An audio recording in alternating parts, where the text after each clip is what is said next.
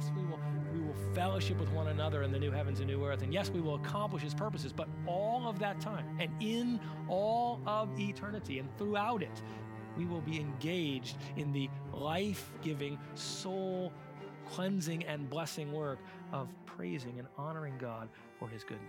So bless the Lord, O my soul, and all that is within me. Bless his holy name.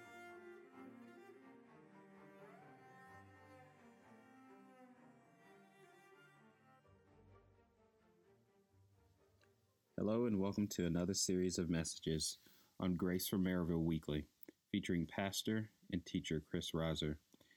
It is our goal to provide messages on Monday and Friday weekly from the pulpit at Grace Community Church located in downtown Maryville, Tennessee, to equip the saints for the work of ministry and to evangelize the lost. We will be working our way through the book of Matthew as Pastor Chris works his way through the text weekly. However, given the unprecedented times in which the Lord has sovereignly placed us, we thought you may benefit from a series of messages recently delivered by Pastor Chris during the COVID-19 pandemic. Here in the United States, we have over 970,000 confirmed cases, and almost 55,000 people have died as a result of the virus. However, we do praise the Lord that over 118,000 people have recovered from the coronavirus here in the States, and over 850,000 people around the world have done so likewise as a result of the grace of God only.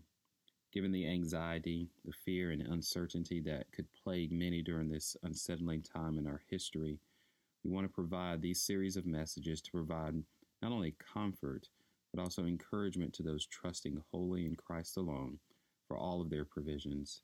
Let's begin with a message from Psalm chapter 103, where Pastor Chris will walk us through the command to bless God, the personal blessing, and the public proclamation of blessing towards God. If you will, grab your Bible and turn to Psalm 103.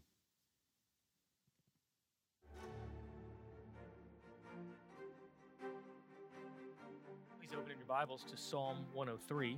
Psalm 103. And if you stand, I'll be reading the entire psalm, verses 1 through 22. And just as we read through it, if you might take time to just be immersed in the goodness of God, to consider carefully each of these, and then we'll seek to spend some time just poring over and really proclaiming ourselves God's goodness to us and his tremendous blessing. Psalm 103, beginning in verse 1. Bless the Lord, O my soul, and all that is within me, bless his holy name. Bless the Lord, O my soul, and forget none of his benefits, who pardons all your iniquities, who heals all your diseases, who redeems your life from the pit, who crowns you with loving kindness and compassion, who satisfies your years with good things so that your youth is renewed like the eagle. The Lord performs righteous deeds and judgments for all who are oppressed. He has made known his ways to Moses, his acts to the sons of Israel. The Lord is compassionate and gracious, slow to anger and abounding in loving kindness. He will not always strive with us, nor will he keep his anger forever. He has not dealt with us according to our sins, nor rewarded us according to our iniquities. For as high as the heavens are above the earth, so great is his loving kindness towards those who fear him. As far as the east is from the west, so far has he removed our transgressions from us. Just as a father has compassion on his children, so the Lord has compassion on those who fear him. For he himself knows our frame. He is mindful that we are but dust. As for man, his days are like grass, as a flower of the field, so he flourishes. When the wind has passed over it, it is no more, and its place acknowledges it no longer. But the loving kindness of the Lord is from everlasting to everlasting on those who fear him, and his righteousness to children's children, to those who keep his covenant and remember his precepts to do them.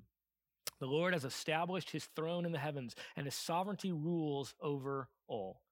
Bless the Lord, you his angels, mighty in strength, who perform his word, obeying the voice of his word. Bless the Lord, all you his hosts, you who serve him, doing his will. Bless the Lord, all you works of his, and all places of his dominion. Bless the Lord, O my soul. Please be seated. Now, I just finished reading the biography, or really the autobiography of Edgar Harrell, a survivor of one of the most devastating events of World War II, the greatest single loss of life at sea from the sinking of a single ship, the USS Indianapolis. Of the 1,195 crewmen, 300 died when the ship went down in about 12 minutes, and 890 were left in the open water. Over the next 5 days, 574 of them died from exposure, dehydration, saltwater poisoning, and devastating shark attacks. Of these, the saltwater poisoning was one of the most brutal. Dying of thirst, the seamen would try to drink the cool water that seemed to offer them life, only to have the salt suck the water out of their bodies' cells and drive them insane. Unfortunately, we too can suffer from a kind of saltwater poisoning from the world. Looking for contentedness and satisfaction, we drink deeply from the cisterns of the world, only to have the life sucked out of us by the sin which drives us insane. We tend to be an unhappy, unsettled people, constantly complaining about what we have and yearning for more. The truth is that happiness and satisfaction will not come from receiving more provision, but from regularly and wholeheartedly thanking God for the infinite richness of the blessings that he has poured out upon us. So what we'll see this morning is that God is eminently worthy of all praise and honor, and we will find no true rest for our soul until we wholeheartedly bless him as he so richly deserves. God is eminently worthy of all praise and honor, and we will find no true rest for our soul until we wholeheartedly bless him as he so richly deserves. Our purpose in life is not to receive blessing, but to give it.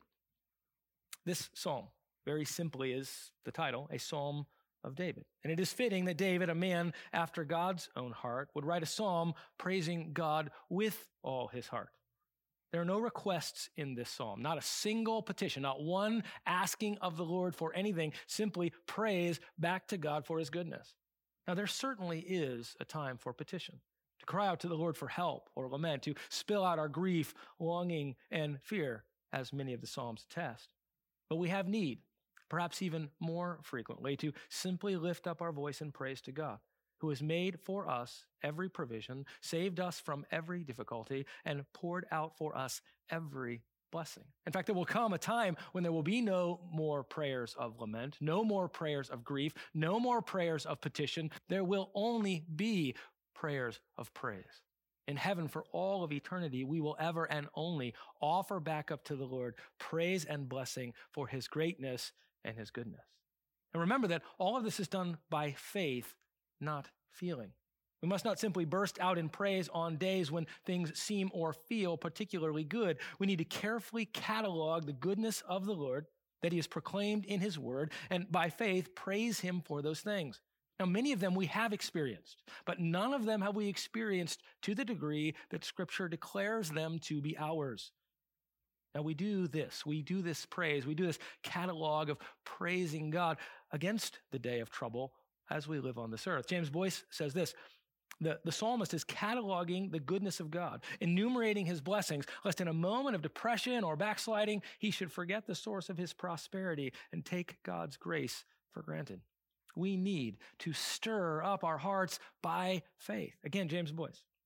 We need to ask ourselves whether or not there is any real praise in our hearts. It is so easy to come to church or to sit at home participating in church out of habit. It's so easy to repeat amen without ever really speaking to God. It's so easy to hear sermons without ever really listening to God. Spiritual lukewarmness is a common disease in a land like ours, where being a Christian is relatively respectable. If that is our appropriate emotional response, or if our condition is dry and cold like this, we, like David, need to talk to ourselves. We need to stir up our hearts to a more appropriate emotional response to the truth about the God we know. If you find your heart cold this morning, then let's do what David did, and let's count our blessings. So join me now as we obey David's command to bless the Lord with all our heart, to bless the Lord for all of his benefits, to proclaim all the praiseworthy characteristics of the Lord, and to join with all of creation in blessing his holy name. First, in verse 1, the command to personally bless the Lord with a whole heart. The psalmist says, "Bless the Lord, O my soul." This is in an imperative, as it were. This is not simply a suggestion. David is commanding his own soul, which again indicates to us that this kind of praise comes by faith. It doesn't just spring emotionally from our hearts. It comes as we carefully consider the goodness of God and then literally direct our entire inner man towards bringing praise to God in this way. We have to talk to ourselves, command ourselves to do these things, because if we are not careful, we do not naturally do them, or we will only praise God when it's kind of a spontaneous desire for blessing. No, we are to command ourselves. We are to instruct ourselves to bless the Lord. David says, bless the Lord, O my soul, his inner man, every part of his inner being, his mind, his will, his affections, his conscience, everything is to be bound up in this praise of the Lord. Now, as we consider this phrase, bless the Lord, it's good for us to understand, what does this actually mean? I mean, we know the Lord blesses us. He takes good things and dispenses them to us, but certainly there isn't any way in which we take good things or we take out of the storehouse of our own goodness and give it back to God. So what does it mean to bless him? Well, I'm going to read a relatively long quote from Spurgeon, because when you find that you can't say something as well as someone else, you just steal what he said. So I'm going to quote what he has said about what it means to bless the Lord, and then maybe try to summarize it in a definition. So to bless the Lord, says Spurgeon, is with ardent affection humbly to acknowledge those divine excellencies which render him the best and greatest of beings, the only object worthy of highest adoration. It is to give him the praise of all those glorious attributes which adorn his nature and are so conspicuously manifested in his works and ways. To bless God is to embrace every proper opportunity of owning our veneration and esteem of his excellent greatness, and to declare to all about us, as loudly as we can, the goodness and grace of his conduct towards men and our infinite obligations for all our enjoyments to him, in whom we live, move, and have our being.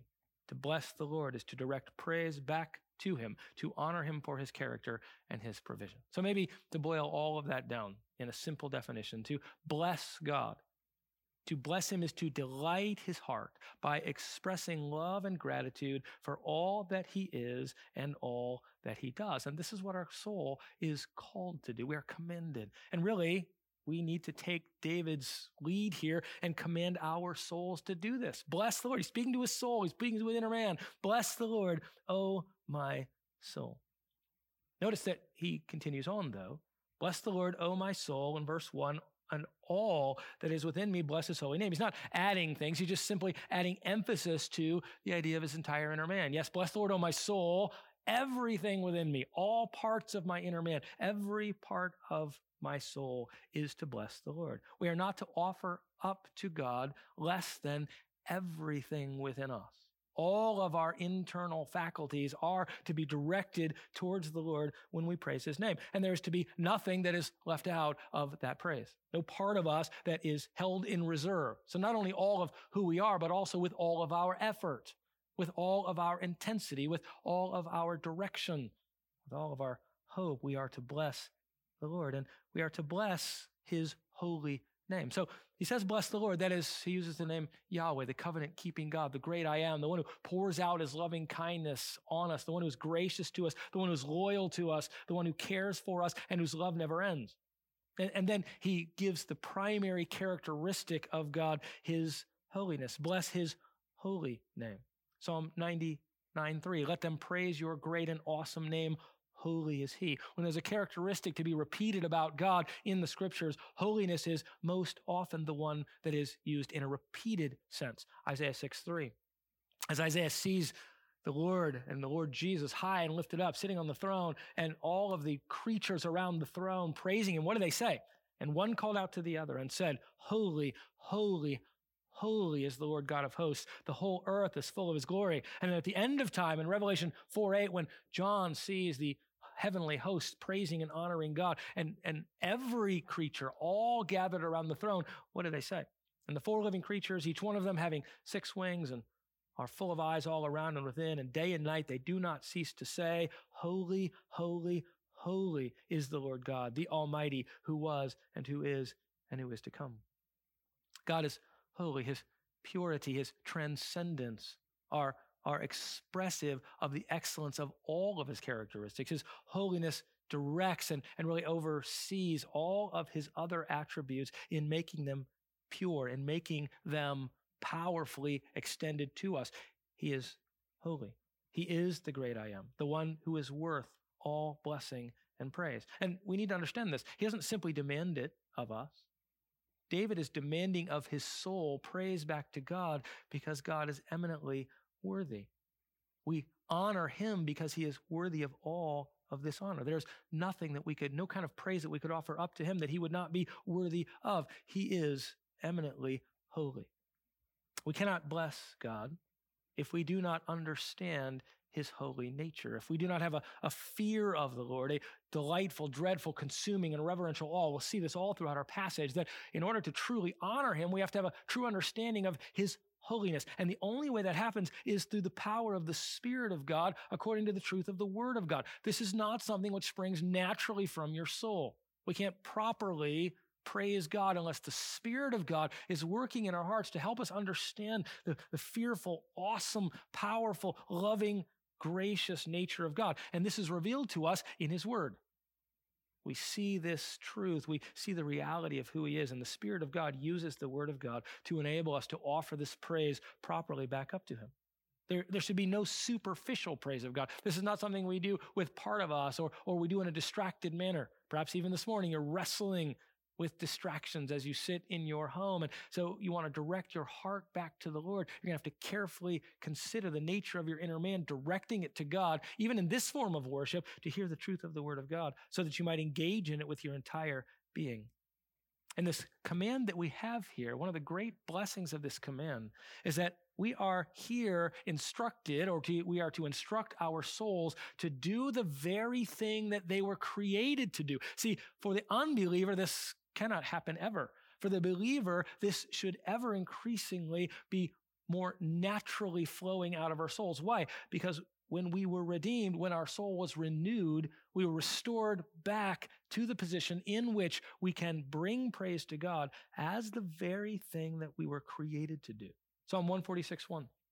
Praise the Lord. Praise the Lord, O my soul. I will praise the Lord while I live. I will sing praises to my God while I have my being. This is why God created us, that we would honor him, please him, thank him, praise him, bless him. And so ever increasingly for the believer, this becomes the Holy Spirit inspired and prompted response, which really fulfills our true desires. To praise and honor God is why we are here. Jeremiah 2:13. For my people, God speaking through Jeremiah, for my people have committed two evils. They have forsaken me, the fountain of living waters, to hew for themselves broken cisterns that can hold no water. We weren't created to find our satisfaction in anyone but God alone. And we were not created to give praise to anyone ultimately but God alone. This is what we were designed to do. And when we try to find our satisfaction, when we offer our praise or honor to others or to some other thing other than God, we're really sucking the life out of our own souls. We are hewing out, digging out cisterns that literally can't hold any of the life-giving water, any of the satisfaction and sustenance that we so desperately need. Only the Lord has this. And so only the Lord is to be praised, and this is to be the occupation of our souls now, for it will be the occupation of our souls for all of eternity. Yes, we will work for the Lord. Yes, we will fellowship with one another in the new heavens and new earth. And yes, we will accomplish his purposes, but all of that time and in all of eternity and throughout it, we will be engaged in the life-giving, soul cleansing and blessing work of praising and honoring God for his goodness. So bless the Lord, O my soul, and all that is within me, bless his holy name. Now we have a command to bless the Lord personally for all of his benefits. So we bless him with all of our heart, and now we bless him for all that he is, all that he does. So in verse 2, bless the Lord, O my soul, says the psalmist again, commanding his inner man, and forget none of his benefits. This is important for us. We are to consider all of the goodness of the Lord. And what is revealed to us in Scripture is immense. And even the things that we can understand, we only understand them to a small degree because of our own finiteness. And so the nature of our blessing to the Lord is that it is to be for everything that God is, not just focusing on one particular thing, maybe some particular way that he has experientially demonstrated his greatness to us, but we are to consider all of his characteristics, all of the goodness that he has poured out upon us, and we are to regularly work our way through that list of things that he has done for us. We are to forget none of his benefits. We're to actively bring to mind all the good things that God is and has done for us and brought to us. We don't just know these on our own. We need the Word of God to reveal how good God really is and all of the benefits that he has provided to us.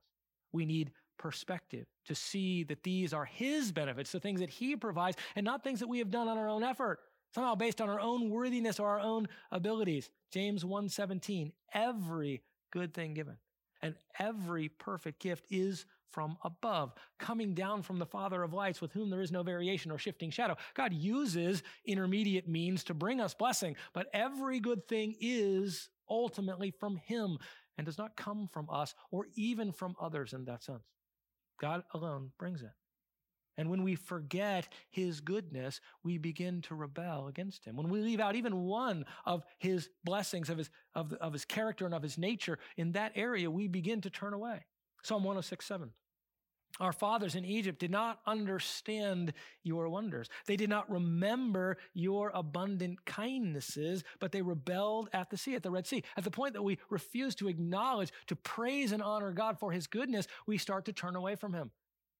We begin to consider ourselves and our own accomplishments, or we turn to others and seek them instead of turning to the Lord. Psalm 106:21 says, they forgot God, their Savior, who had done great things for them in Egypt. This is constantly our problem. We forget what God has done. We don't bring it to remembrance. And again, to remember is not simply to every once in a while go, oh, I remember that happened.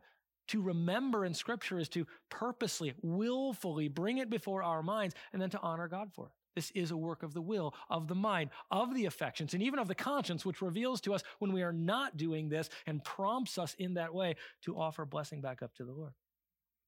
Continually, the Scriptures give us a warning that we would not forget the goodness of God. Deuteronomy 8:10. As Moses speaks to the people before they enter into the land that the Lord would provide for them, he says this, when you have eaten and are satisfied, you shall bless the Lord your God for all the good land which he has given you. Beware that you do not forget the Lord your God by not keeping his commandments and his ordinances and his statutes, which I am commanding you today. Otherwise, when you have eaten and are satisfied and have built good houses and lived in them, and when your herds and your flocks multiply and your silver and gold multiply and all that you have multiplies, then your heart will become proud. You will forget the Lord your God who brought you out of the land of Egypt and out of the house of slavery. This is our tendency. Consider all the good things that the Lord has given you. Even in the midst of a crisis such as this, how blessed we have been.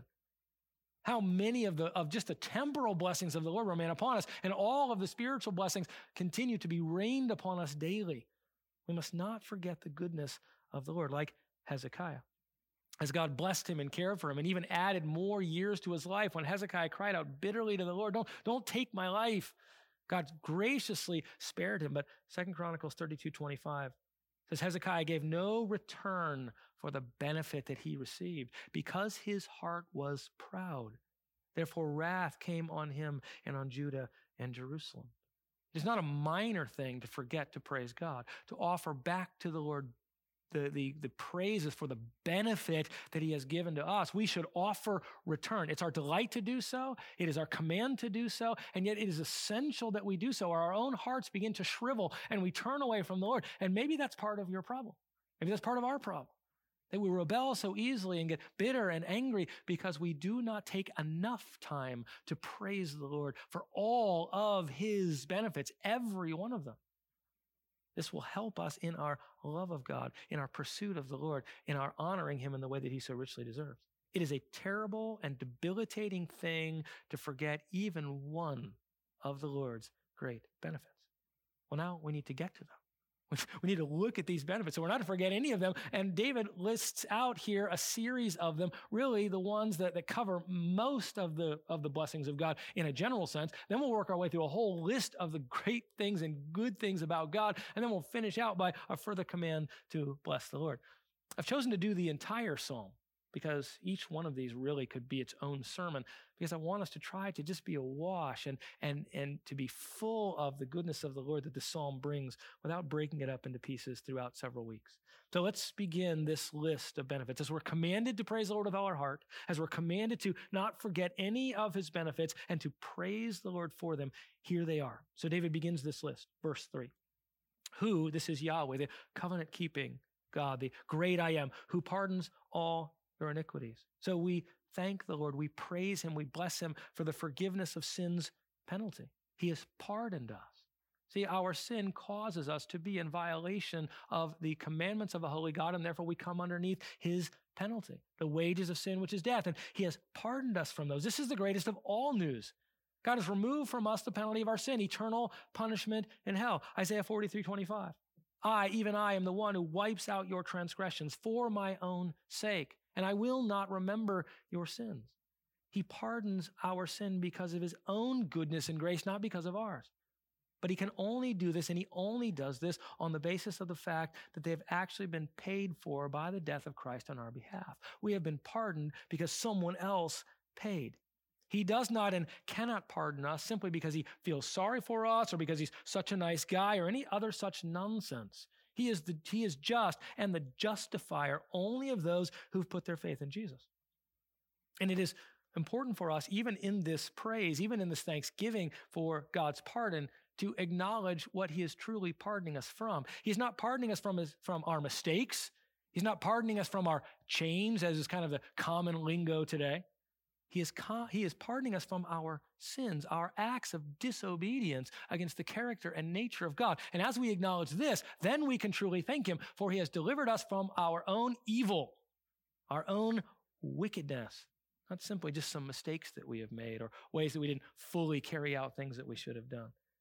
We were wicked and evil in his sight, and he has pardoned us by the grace of God in Christ. Romans 3:23, for all have sinned and fall short of the glory of God, being justified as a gift by his grace through the redemption which is in Christ Jesus, whom God displayed publicly as a propitiation, a wrath-bearing sacrifice in his blood through faith. This was to demonstrate that is God's righteousness, because in the forbearance of God, he passed over the sins previously committed. For the demonstration, I say, of his righteousness at the present time, so that he would be just and the justifier of the one who has faith in Jesus.